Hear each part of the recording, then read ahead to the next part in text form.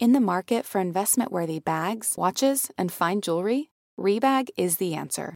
Rebag is a luxury resale platform where each piece is carefully inspected by experts to ensure quality and authenticity. Use Rebag to buy and sell finds from the world's top brands, including Louis Vuitton, Chanel, and Cartier. Head to Rebag.com to get 5% off your first purchase with code REBAGNEW. Shop today at Rebag.com. That's REBAG.com. And use promo code REBAGNEW for 5% off your first purchase. Betches Media presents. A lot of them aren't even pretending to be in charge. Slow the testing down. Remove him from office. No justice, no peace. Cast a vote that will make you proud. The Betches Sup Podcast. With all due respect, that's a bunch of malarkey. Hello, and welcome to the Betches Sup Podcast. I'm Elise Morales. I'm Brian Russell Smith. And for those of you who are just tuning in, the Betches Sup Podcast is your daily rundown of all the craziest shit that's going on in the news, explained by your two funniest friends. Which is us. Great. I'm not even going to say what we're talking about. Huh? Yeah, that intro was very like sports announcery, and we are the... Sometimes it depends. It depends on how many commercial voiceover auditions I recorded in the morning, how I will perform the intro when we do it in the afternoon. Yeah. How are you? How have you been? How have you been faring? You know what? Honestly, I have actually hit sort of an upturn in my quarantine, and I feel like I've been making the COVID life work for me as of the last 2 weeks. Oh, that's Started good. Working out on my porch, getting a little sun. I rode a city bike. Oh, nice. I've been city biking as my form of exercise. But I'm also I'm in a similar, I am less feeling like the weight of COVID, maybe because we're more used to it, but also I feel extremely busy and stressed out all the time about other things. Election obviously, but I'm moving. We have a lot of projects going on with the election coming up. So I'm just I'm too stressed and busy to feel anxious about coronavirus. Yeah. Which is nice. Yeah. About the existential threat of coronavirus. It's I'm dealing with actually other threats. I do feel like my election anxiety has overtaken my pandemic anxiety. Yeah. They're related. Exactly. They're related. Because then I'm well, he can't do anything until January anyways if he gets elected. So it's I don't know. I know. And I mean, between November and January, we are going to be dealing with, at the very least, a president who is pitching a fit for 2 months. And what does that mean? You know? I know. This is what I keep thinking is I maybe have said this on the podcast before. I've definitely said it in conversation to my dad before, but Donald Trump is the guy who gets kicked out of the party and then starts smashing shit on the way out just to ruin everything. So I'm even if we're obviously I have worse fears about him not stepping down and all that stuff. But let's say Joe Biden wins and he agrees to leave. He's still president for 2 months and he's gonna be a dick the entire time. There's no way that he's not well, actually, I'm actually going to paint the White House red. Yeah, he's going to remodel it really quickly or something. Ugly and pass a bunch of bullshit executive orders. I know. I was talking to someone about this and I was they were I was either way, it's everyone's oh, I can't wait for the election to be over. And I was yes and no. And they're what do you mean? I was well, it's going to be really bad either way. Trump loses. He's going to do some crazy shit and we're going to be oh my God, what the fuck do we do? Or it's going to be 2 months Trump wins, we're going to be oh no, he won again. So either way, it's going to be difficult. Yeah, if obviously we want him to lose and there's a light at the end of that tunnel, assuming that Joe Biden is inaugurated on January 20th, then we've reached a much better position than we're in now. But the November to January switch, I'm very nervous about. He'll probably do a bunch of crazy pardons. He'll be I pardoned Ghislaine Maxwell. Fuck all y'all. I don't care. I know. He that's what HW did when he lost in 92. He in December, like he basically pardoned all those people for like the Iran-Contra stuff, like his Secretary of Defense, because they were going to testify against him and basically implicate him that he was a criminal. W did the same thing. He pardoned Scooter Libby and like a bunch of like fucking like financial crimes people and Iraq crimes people, and he was like, I just think they're innocent. So yeah. I don't know why I think that, but I just do. Yeah. Should we get into the actual news? Because it actually relates to exactly what we're talking about. It does.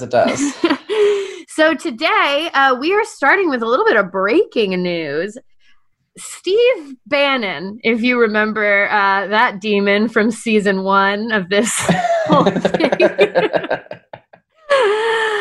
Steve Bannon is in federal custody after being indicted for fraud in relation to raising $25 million for a fund to construct the border wall.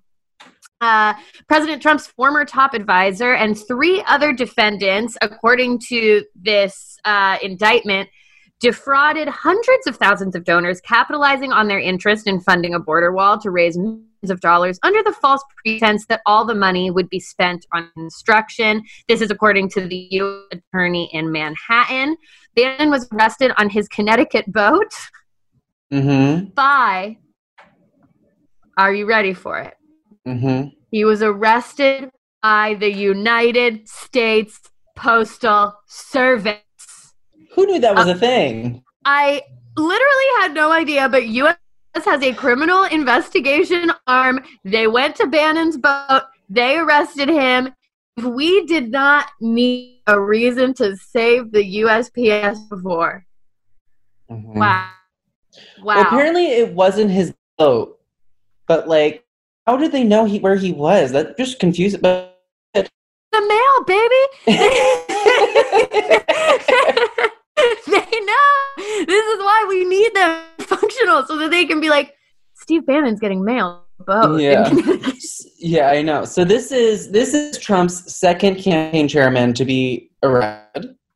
Yes. And this also comes off the heels of the big NRA I know. indictment, or coming out of New York as well. So I'm like, yes, I know. Let's do it. The Southern District of New York stays busy, baby. They are working. They're investigating. So all of these men basically claimed that all of the funds they were raising would go to building the border wall, and they would not take any of it for personal use or compensation for themselves. Bannon alone took at least $1 million of the fund to pay off his personal expenses. This is basically what the NRA did also. And the other men involved intentionally concealed these transfers by routing them through additional nonprofits and shell companies. So good for all of them, and good for all of the dumbass people who donated to build the border wall on GoFundMe and thought that it would go to the border wall. Part of me is like, yeah, you morons. Like, but also I'm like, these poor people have been failed by, like, I don't even know. Like, they're giving all their money to the NRA and to Steve Bannon, and they're just like, haha, losers. Like, they're being grifted and they don't even know.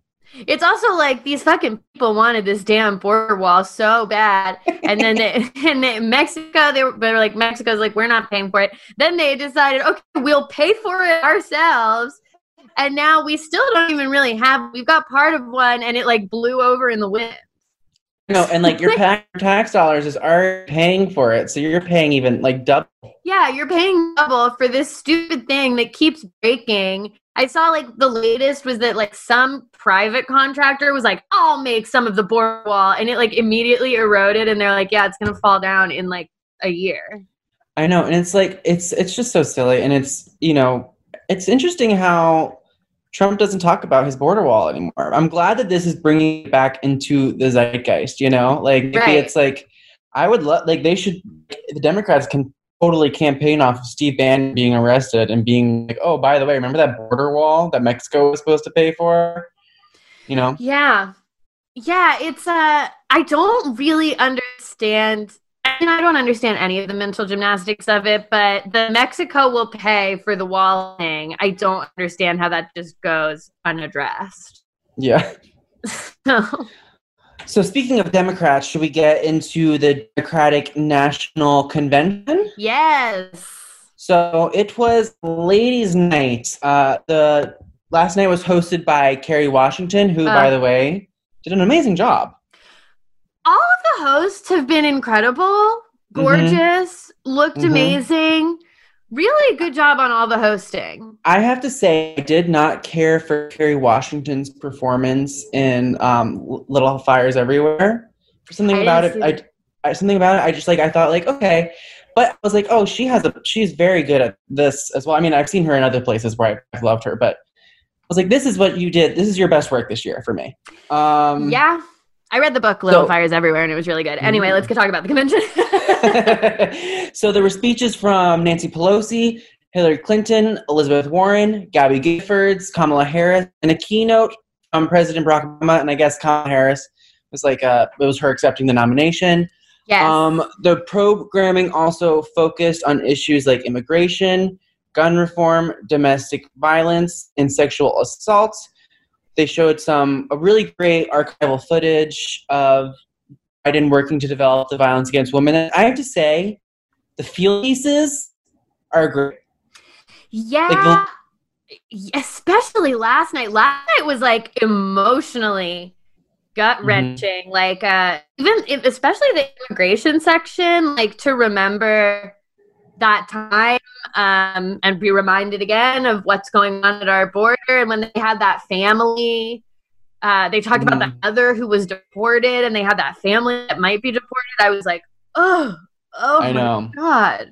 And then we went into a whole violence against women section. It was like very emotionally, I thought, intense. Which I think was super, super effective, highlighting all of Joe Biden, because he's the one who like championed that bill in 1992 when he was a senator, and it's still sitting. It hasn't been like re-upped thing. Like it hasn't been. Yeah, I think there's its status is not good. Yeah, and it highlights that it's still something that needs to be worked on. And when you have and it's such a opposite to the Trump campaign where it's like yay violence against women, versus the other one, yeah. And I mean, the Biden campaign has problems with its outreach to women. Obviously, a lot of behavior by Biden has been called into question. There are the Tara Reade allegations to contend with.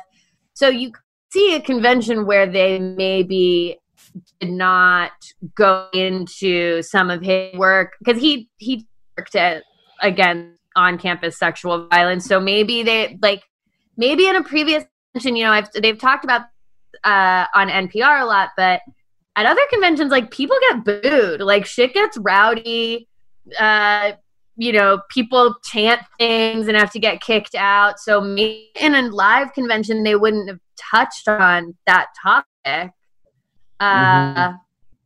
Just out of fear. Maybe the live convention, they wouldn't have invited a bunch of Republicans to speak because they're going to get booed. Totally. Totally. I found the climate change one very effective as well. It was really because I have seen the story about fires in California that the one was talking about, but also the farmer got me. Listening to them speak, and I was like, wow, I hadn't even thought about that. The one young farmer, he's like, oh, I went and studied agriculture, and we used to have this saying on the farm, like, knee high by July, and now they're lucky if they even have something in the ground by July. And I was like, holy shit. Yes. And the other farmer talking about how Trump's trade deals with China have destroyed his livelihood and that he can't make enough money. I mean, really, really like what you said, the field pieces were really effective. I also felt that there was a Gen Z appeal that was happening with the appearance and performance by Billie Eilish. Love her. She was great. It. Mm-hmm. What I noticed is she posted both her little speech to vote and her performance on her Instagram today, and she just turned comments right off. She said, no. Oh. Mm-hmm. She was like, I don't need to know what y'all think of this. I'm letting you know that you should fucking vote, and you should vote for Joe Biden. And I already know how I feel about that, so I don't need all your little thoughts in my ear. Thank you very much. Totally. I mean, I'm going to give myself a little Billie Eilish fan time. I love her, but not just for the music, but also it's like, if you look, like, obviously Taylor Swift is very political now, but a lot of these young artists, when they first start, they don't even touch this shit. You know what I mean? And she's like at the height of her career in the beginning. People her age fucking love her. You know what I mean? Yes. And she is like, 60 million followers on Instagram, like some crazy number. And for her to use her influence like this, I'm like, good job. Good job. Yeah. I love And she, she is in many ways one of the voices of her generation, for sure. She's going to be like the iconic kind of pop star. Her look, her vibe, the music, all of it is kind of like a distillation of Gen Z's whole thing. And Gen Z is not particularly jazzed on Joe Biden. I think a lot of them, just as we do, understand that he must be elected and that we all must vote for him. But it was taking a risk, political at all, and it's taking a risk to kind of do something that like isn't gonna it's not gonna score cool points with her fan base to be like, you should vote for Joe Biden. But like, she sees it as important enough to say, and I think the majority of her fan base will recognize why she did it, and it's just really good. And also, I really like that song. Yeah, I really like that song too. It's like the quarantine being alone song, and it's really good. Yeah. Let's see what else happened. Yeah. Hey, American Fever Dream listeners, I'm here to tell you that there is no reason to panic the next time you're searching for the perfect gift, because now you can use gift mode on Etsy. Gift mode on Etsy is here to take the stress out of gifting so you can find the perfect item for anyone for any occasion. And it's easy. You just tap or click gift mode in your Etsy app or Etsy.com, and then answer a few questions about who you're shopping for and what they like. And gift mode instantly gives you a curated gift idea list based on hundreds of personas. Now it is simple to find gifts made by independent sellers for all the people in your life. So whether you need a Mother's Day gift for the quilter or a birthday present for the vintage hunter, there is something for everyone on Etsy. Some of my favorite things to do are go to Etsy gift mode and then search absurd things like, what kind of gifts do you have with Walter Cronkite on them? What kind of gifts do you have for dachshund owners? There's jewelry, ceramic, toys, board games, all kinds of fun stuff. A gifting moment is always right around the corner, whether it's a birthday, an anniversary, a holiday, or even just a day to say thank you. Gift mode on Etsy has you covered. Need to find the perfect gift? Don't panic. Try gift mode on Etsy now. Today's episode of American Fever Dream is brought to you by Nuuly. Have you ever felt that fast fashion ick, but can't always afford the super high-end stuff? I have a solution for you. It's Nuuly. Nuuly has everything you need to bring your closet up to speed for the season without breaking the bank. Free your closet of impulse purchases and skip the buyer's remorse by renting instead. Nuuly is a subscription rental service, and for just $98 a month, you get your choice of any 6 styles. They also have inclusive sizing, up to 5X, as well as petite and maternity. You get fast, free shipping and returns, and professional cleaning in Nuuly's state-of-the-art laundering facility. No laundry for you to worry about. This is the best. You just put it back in your box, send it out, and before you know it, you've got your next one. And you always have the option to buy what you love for sometimes up to 75% off. I bought the Rachel Antonoff pasta puffer from them. I was obsessed with it, like everybody who tries it is, and it was completely sold out everywhere else. So I felt like I really, really had an in there. So thank you, Nuuly. Nuuly is an amazing value at $98 a month for any 6 styles. And right now you can get $20 off your first month of Nuuly when you sign up with the code FEVERDREAM20. Just go to NUULY.com. That's Nuuly with 2 U's, and enter the code FEVERDREAM20 and sign up to get $20 off your first month. That's NUULY.com, Nuuly with 2 U's with code FEVERDREAM20. Nuuly subscription clothing rental, change your clothes.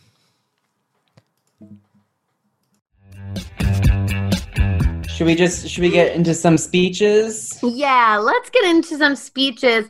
So the night kicked off with a really awesome speech by Gabby Giffords. This is the former congresswoman from Arizona who was shot and wounded in a 2011 mass shooting, which forced her to relearn how to speak. I remember that day so vividly when they were like, this congresswoman has been killed and all, or well, at first thought that she'd been killed, and then it was that she had been wounded and she injured. Had been shot in the head. Yeah, she was shot in the face by a mass shooter at a rally in Tucson. this speech at the convention was the longest public speech she has made since she was shot in Tucson. And she said, "Words once came easily. Today, now I struggle to speak, but I have not lost my voice. America needs all of us to speak out, even when you have to fight to find the words." So really, really powerful. And just as a little note, her husband is currently running for Senate against Martha McSally. And if you are in Arizona, I think you should plan to cast your little vote for him. Yeah, he's also a former astronaut, so that's cool too. Come on. I mean, I really was like, you watch these things and it's so easy to be cynical about politics, which I usually tend to be. But like, this is like, was really moving. You know what I mean? Like, it's like emotional and like, oh my God. And like perseverance. It's really amazing. Watching the convention, I made a choice that I was like, you know what? I'm going to turn off my irony brain for a little bit.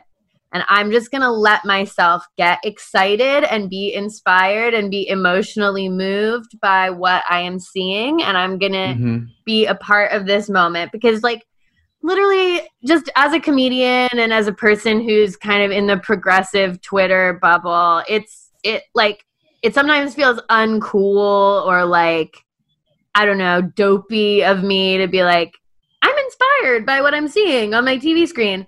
But that is what gets you to phone bank and do all the stuff that you need to do. So I found the last 3 nights of the convention inspiring and good. Yeah. And then Nancy Pelosi spoke as well. Yes. She had a great montage as well. It was so good. She's a badass. It really, it was like an action movie montage. It was great. I mean, it made me realize, I was like, say what you will about like it. Like, I know that progressive people sometimes have problems with her. She like knows how to like legislate and like whip votes, but also like it's inspiring to think of someone who's like, she's had 2 completely different lives. You know, she raised a family and then she became a congresswoman after her children were grown. It's crazy. Also like, sometimes I'm also like, I'll let my progressive ideals get in the way of like, just because obviously I get annoyed with Nancy on occasion, but she's the first female speaker of the House and that's fucking cool.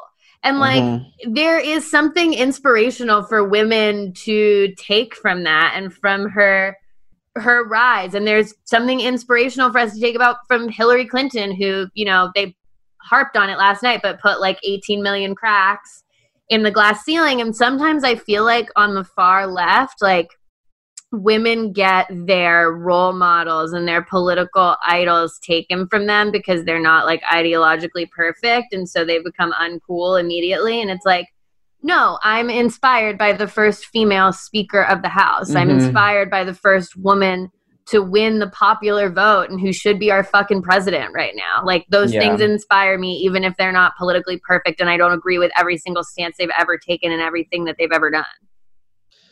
So Nancy Pelosi used her speech to rip into President Trump and her primary congressional foe, Mitch McConnell. Multiple times throughout the speech, she held both men responsible for standing in the way of progress. She said McConnell and Trump have been blocking legislation to lower prescription drug prices, rebuild the nation's crumbling infrastructure, and update the Voting Rights Act. She listed all the House bills she sent to the Senate, which sit on Mitch McConnell's desk. She said she's witnessed firsthand Donald Trump's disrespect for facts, working families, and for women in particular. Yes, I thought indeed. it was effective. Yeah, and you know, I have been wanting more people to be talking about Mitch McConnell at these conventions, like or at the previous convention nights, because I mean, it's obviously a lot of talk about Donald Trump, and ultimately this is about getting Donald Trump out of there. But I think, like, you know, Mitch McConnell is right on his right hand, and in many ways is his biggest enabler, and has done and for even longer than Donald Trump, has done an extraordinary amount of damage to this country, an astronomical amount of damage to our democracy, to our social safety net, to our country, to our judiciary. Like, I really think, and I would like to see him getting shit on more at the Democratic National Convention. So I was happy that Nancy did that. And just like highlighting that in this time right now where, you know, we are currently, there's no relief packages being signed, they are on vacation. The Senate is on vacation, and he has the power. He is the one who needs to call them back. Yes. And Nancy Pelosi's called them back. So the House is in session right now. I know. To get shit done. And the Senate is fucking sitting on their hands while people are about to be homeless, can't afford food, can't afford medicine. They're not even getting their medicine in the mail, and they're all on fucking vacation. And that was an inspiring part of last night as well, when they had all those people talking about their small businesses, and that woman being like, I opened my clothing boutique in January and now nothing. Like, I can't live. And then that other woman being like, I have a restaurant. I have 100 employees. I had to furlough all of them. I had 2 restaurants at the start of this. Now I only have 1. I don't know if I'm going to be able to keep this much longer. Like, that affected me as well. Yeah. So shall we talk about Hillary? Yes. Hillary did what she was there to do. She scared the shit out of us and reminded us of the cautionary tale we are all living in. She reminded voters of just how many of us need to turn out to avoid another Trump victory. She even said, you know, you can still lose the popular vote by 3 million votes and become president. So, you know, the former Secretary of State said that we need an overwhelming win so that Trump can't steal his way to victory. I mean, it was a good speech, but yeah, it was triggering. Yeah. It's like, it's similar to like what Barack Obama did, which we'll talk about, but it's more of just like, do it, you know, like, what are you doing? Like, this is like, everything is on the line. If you don't vote, you're an idiot. Like, yeah. Yeah. So, and like, again, we talked about this the other day when I was talking about Michelle's speech, but like trying to put the fear of God in you and just being like, hey, remember what happened last time? It can absolutely happen again. Remember how if I was your president, this would not be as bad as it is right now? Mm-hmm. Yeah. Like, you should fucking vote. Elizabeth Warren also spoke. She spoke at length about the challenges facing working families that have been exacerbated by the pandemic. The focus on childcare, she gave it from an elementary school classroom. And then she shared how the only way she could pursue a career was because her aunt moved in with her to help her with her children, because she talked about how when she was a teacher and she was trying to raise her kids, she had a really tough time trying to do both. And she started crying to her aunt about it, and her aunt came. Basically, Aunt B, basically highlighting that no one really can do it all by themselves, which I think is, you know, important to hear, because so many times you hear like success stories or whatever, like, or Donald Trump, like, I did it all by myself with a small loan of $1 million. Yeah. Jeff Bezos's parents, when he was 29, gave him, I think it was like $300,000 or something to start Amazon. Oh man. You know, like, my parents can't give me $300,000 unless they pass on. Like, if I'm receiving $300,000 from my parents, it's because they have passed away. So, like, it's not great. Yeah. And totally. I think that's important to hear, because, you know, no one really makes it on their own. Yeah. That was really great. I thought, here's my one note. I think if Jill's coming at us from the empty classroom, we really can't come from the empty classroom again. And I wonder what her alternative would have been. Maybe, I don't know. Maybe, I don't know. Where could Liz come at us from? She should have done the vault of a bank. I was going to say in front of Wall Street. And she's like, broken into a bank. And then she like hits a button and it demolishes behind her. Yeah, she's on that. She's sitting on that bull. The Wall Street bull. Just some notes, I don't know, for the future. She also had, which was cute, the cubbies in the back, she had blocks that said BLM, which I thought was a nice touch. She really is all about the details. She would have been a great president. That's all I think about every time I see her talk about her. But, moving on. Would have been a great president. Moving on, the point of the evening, Senator, now future Vice President Kamala Harris formally accepted the nomination for Vice President by the Democratic Party, becoming the first Black woman and first Asian American woman to do so. She spoke about the role that race has played in her life, how she witnessed and fought against structural racism. She mentioned George Floyd and Breonna Taylor by name and recognized the efforts of younger generations to push politicians like her to address racism with urgency. One of her most powerful lines was, "There's no vaccine for racism. We've got to do the work." Let's actually listen to a clip of her speaking from last night. I have fought for children and survivors of sexual assault. I fought against transnational criminal organizations. I took on the biggest banks and helped take down one of the biggest for-profit colleges. I know a predator when I see one.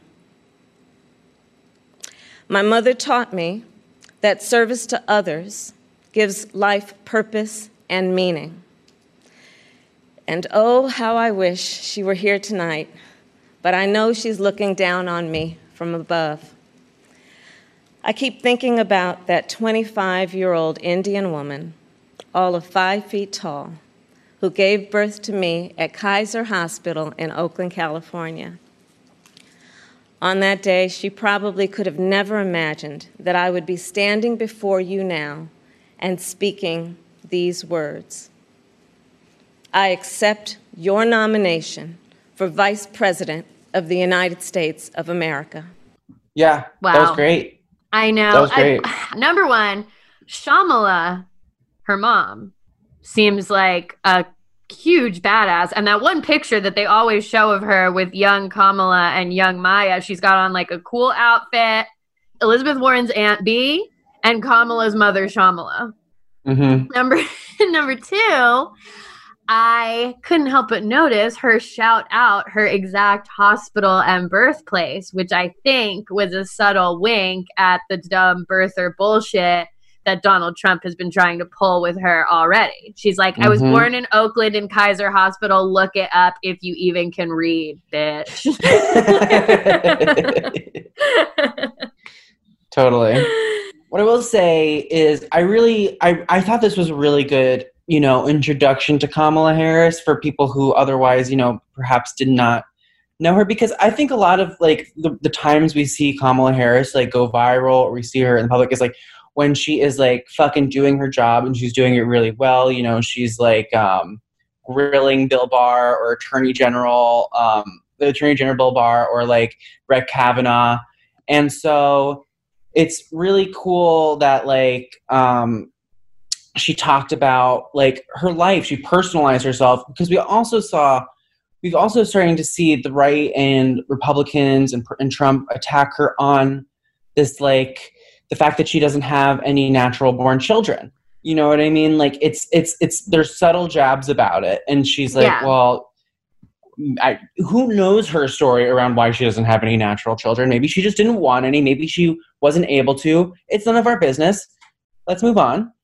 And, and she has a family and it's more akin to a lot of people's, modern families.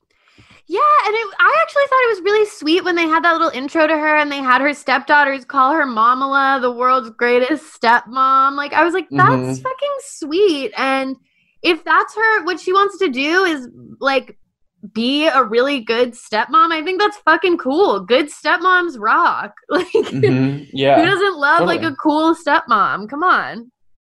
Totally. So, yeah, and then a really, really big speech happened last night that I think we'll be talking about for a long time. Yes. Was former President Barack Obama's. This was the most like direct attack that we've heard Obama unleash on Trump. He never even called him president. He called him, like, he maybe said this president, but he always said Donald Trump. Mm-hmm. Obama accused Trump of failing to discover some reverence for the democracy that had been placed in his care. He straight up accused him of corruption and abuse of power, saying Trump had no interest in using the awesome power of his office to help anyone but himself and his friends. Pundits this morning are saying it's one of the most searing indictments a former president has given a sitting president, because there has been this unspoken rule that past presidents will not comment on current presidents, actions, what they do. They just stay out of it. Yeah.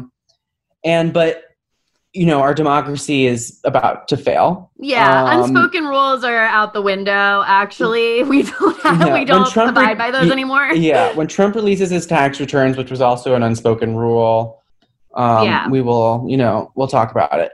Obama himself said he didn't expect his successor to emulate his policies, but he acknowledged that we are facing something darker. So let's actually just listen to a clip from that speech. I never expected that my successor would embrace my vision or continue my policies. I did hope, for the sake of our country, that Donald Trump might show some interest in taking the job seriously, that he might come to feel the weight of the office and discover some reverence for the democracy that had been placed in his care. But he never did. For close to 4 years now, he has shown no interest in putting in the work, no interest in finding common ground, no interest in using the awesome power of his office to help anyone but himself and his friends. No interest in treating the presidency as anything but one more reality show that he can use to get the attention he craves. Donald Trump hasn't grown into the job because he can't. I mean, yeah that was... Yeah, it was very a searing indictment. I thought another very, very moving and powerful part of his speech was when he was talking about how all of the struggles our collective ancestors have gone through for the rights to vote and to fight for democracy, how he talked about how, black men used to get pulled out of chairs at sit-ins, they would get lynched, and a lot of it was just to have the right to vote. And if anyone had the right to give up democracy and give up on democracy, it was all of the people who fought so hard to get it. They didn't give up, and now our current president is saying our democracy doesn't work, and is trying to break it, and because people don't like him. You know what I mean? Yeah. It's fucked up, and I thought that was really powerful, and I feel like he even seemed very he started to get emotional about it. Yeah, he seemed angry, and it was that was really powerful to me, was to see the anger that he really feels for this man who has disrespected him, who's disrespected our country, who's disrespected all the things he holds dear. It really came through, and I felt that it was very powerful. And I feel like President Obama has always avoided getting angry even when he was angry. You know what I mean? He did not have, as a black man, he did not really have the luxury of being able to be angry, Yes. because because people will judge him more harshly than they would a white man. And I think that's just a fact. And so I think it's just something that he always avoided. And to see him actually this passionate and angry, I think was something really new. And I think it was oh my God, Dad's mad. Yeah, I was oh no, Dad's really mad. He's quiet mad. Yeah. I was I've never seen him like this before. He's mad. Yeah. And I one thing that I thought was just so smart is for him, he comes out there, he calls Donald Trump unserious, and knowing that Donald Trump is going to have the most unserious response. He's going to start tweeting in all caps, which he immediately did. Now this morning, he's tweeting about John McCain for some reason. It's Obama set a trap for him to be I'm going to say that you're unpresidential and you don't have control of yourself and that you conduct yourself in an absurd and ridiculous manner. And you're going to respond by underscoring all of those points. Mm-hmm. I love that. I also, one like other thing I wanted to touch on was like how he opened up the speech. Like he gave the speech in Philadelphia where they had signed the Constitution, and he talked about how this wasn't a perfect document. Yes. You know what I mean? Like it's still like the only people who were allowed to vote were white men with property. It still had slavery in the in that first draft of the Constitution, and it's a working document. The only thing that the founding fathers have given us is like some semblance of a functioning democracy. And it's like, yeah, so like that I thought was important because it's, you know, democracy, we're constantly working to make it better, and nothing is like, and whenever someone claims the Constitution as a reason for one thing or the other, it's a red flag, you know, because just because it's like, it's such an old trope, but like just because it's law doesn't make it right. And I think that was really important to start off with, you know. Yes, and it was like he basically said like, yeah, this document wasn't perfect, but embedded in it was something that we can all take and grow into a more perfect union, as they say. Gorgeous. Gorgeous. Should that round us out, I think? I think so. Yeah. All right. Well, until the return of democracy, which will hopefully be sometime next January. I'm Elise Morales. I'm Brian Russell Smith. And this is the Betches Sup Podcast. The Betches Sup Podcast is produced by Sean Kilby and Amanda Duberman. Our podcast managers are Mike Coscarelli and Sean Kilby. Social media by Amanda Duberman. Artwork by Brittany Levine. Be sure to follow us at Betches_Sup on Instagram, Twitter, and TikTok. And send your emails to sup@betches.com.